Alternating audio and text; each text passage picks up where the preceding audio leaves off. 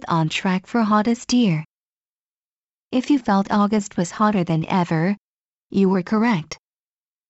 New data released by the National Oceanic and Atmospheric Administration in the United States found that this past August was the warmest worldwide since records began in 1881. Last May was also the warmest May in recorded history.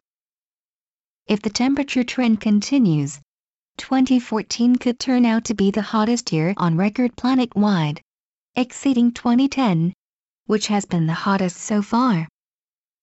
August's average temperature was about 0.8 degrees Celsius above the average, with an average land and ocean surface temperature of 16.35 degrees Celsius, compared with the 20th century average of 15.6 degrees.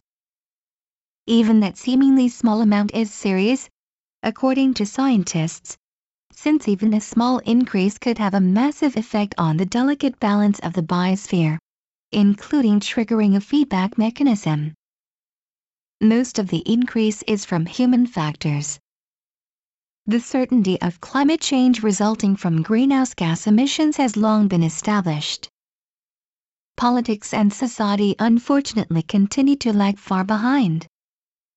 The collapse of talks aimed at setting global limits on greenhouse gases 5 years ago in Copenhagen was a major disappointment. Much more remains to be accomplished to control the continued rise. Scientists report that, in 2013, greenhouse gas emissions jumped 2.3%, indicating that things are not getting better as was the case for a few years after the last agreements, but again getting worse. Lasting and effective treaties are necessary to control further damage. It remains to be seen whether world leaders, such as U.S. President Barack Obama, can help to put effective treaties in place.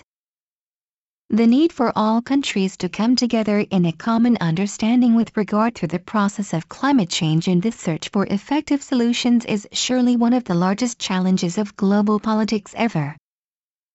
The idea that controls placed on greenhouse gases and other forms of pollution harm or slow economic growth has been shown to be more myth than reality.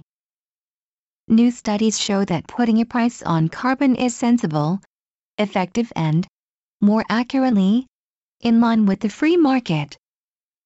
Yet getting countries to act on that understanding is still difficult. Reducing carbon emissions by pricing them in terms of their actual effects on the economy, society and individuals would readjust markets accordingly. Japan hosted the last major set of binding obligations, known as the Kyoto Protocol, which actually resulted in improvements after it was adopted in 1997 and entered into force in 2005. Perhaps that previous success could move Japan to host the next round of discussions on limiting and reducing emissions of greenhouse gases. A new protocol is desperately needed. The Japan Times, September 28.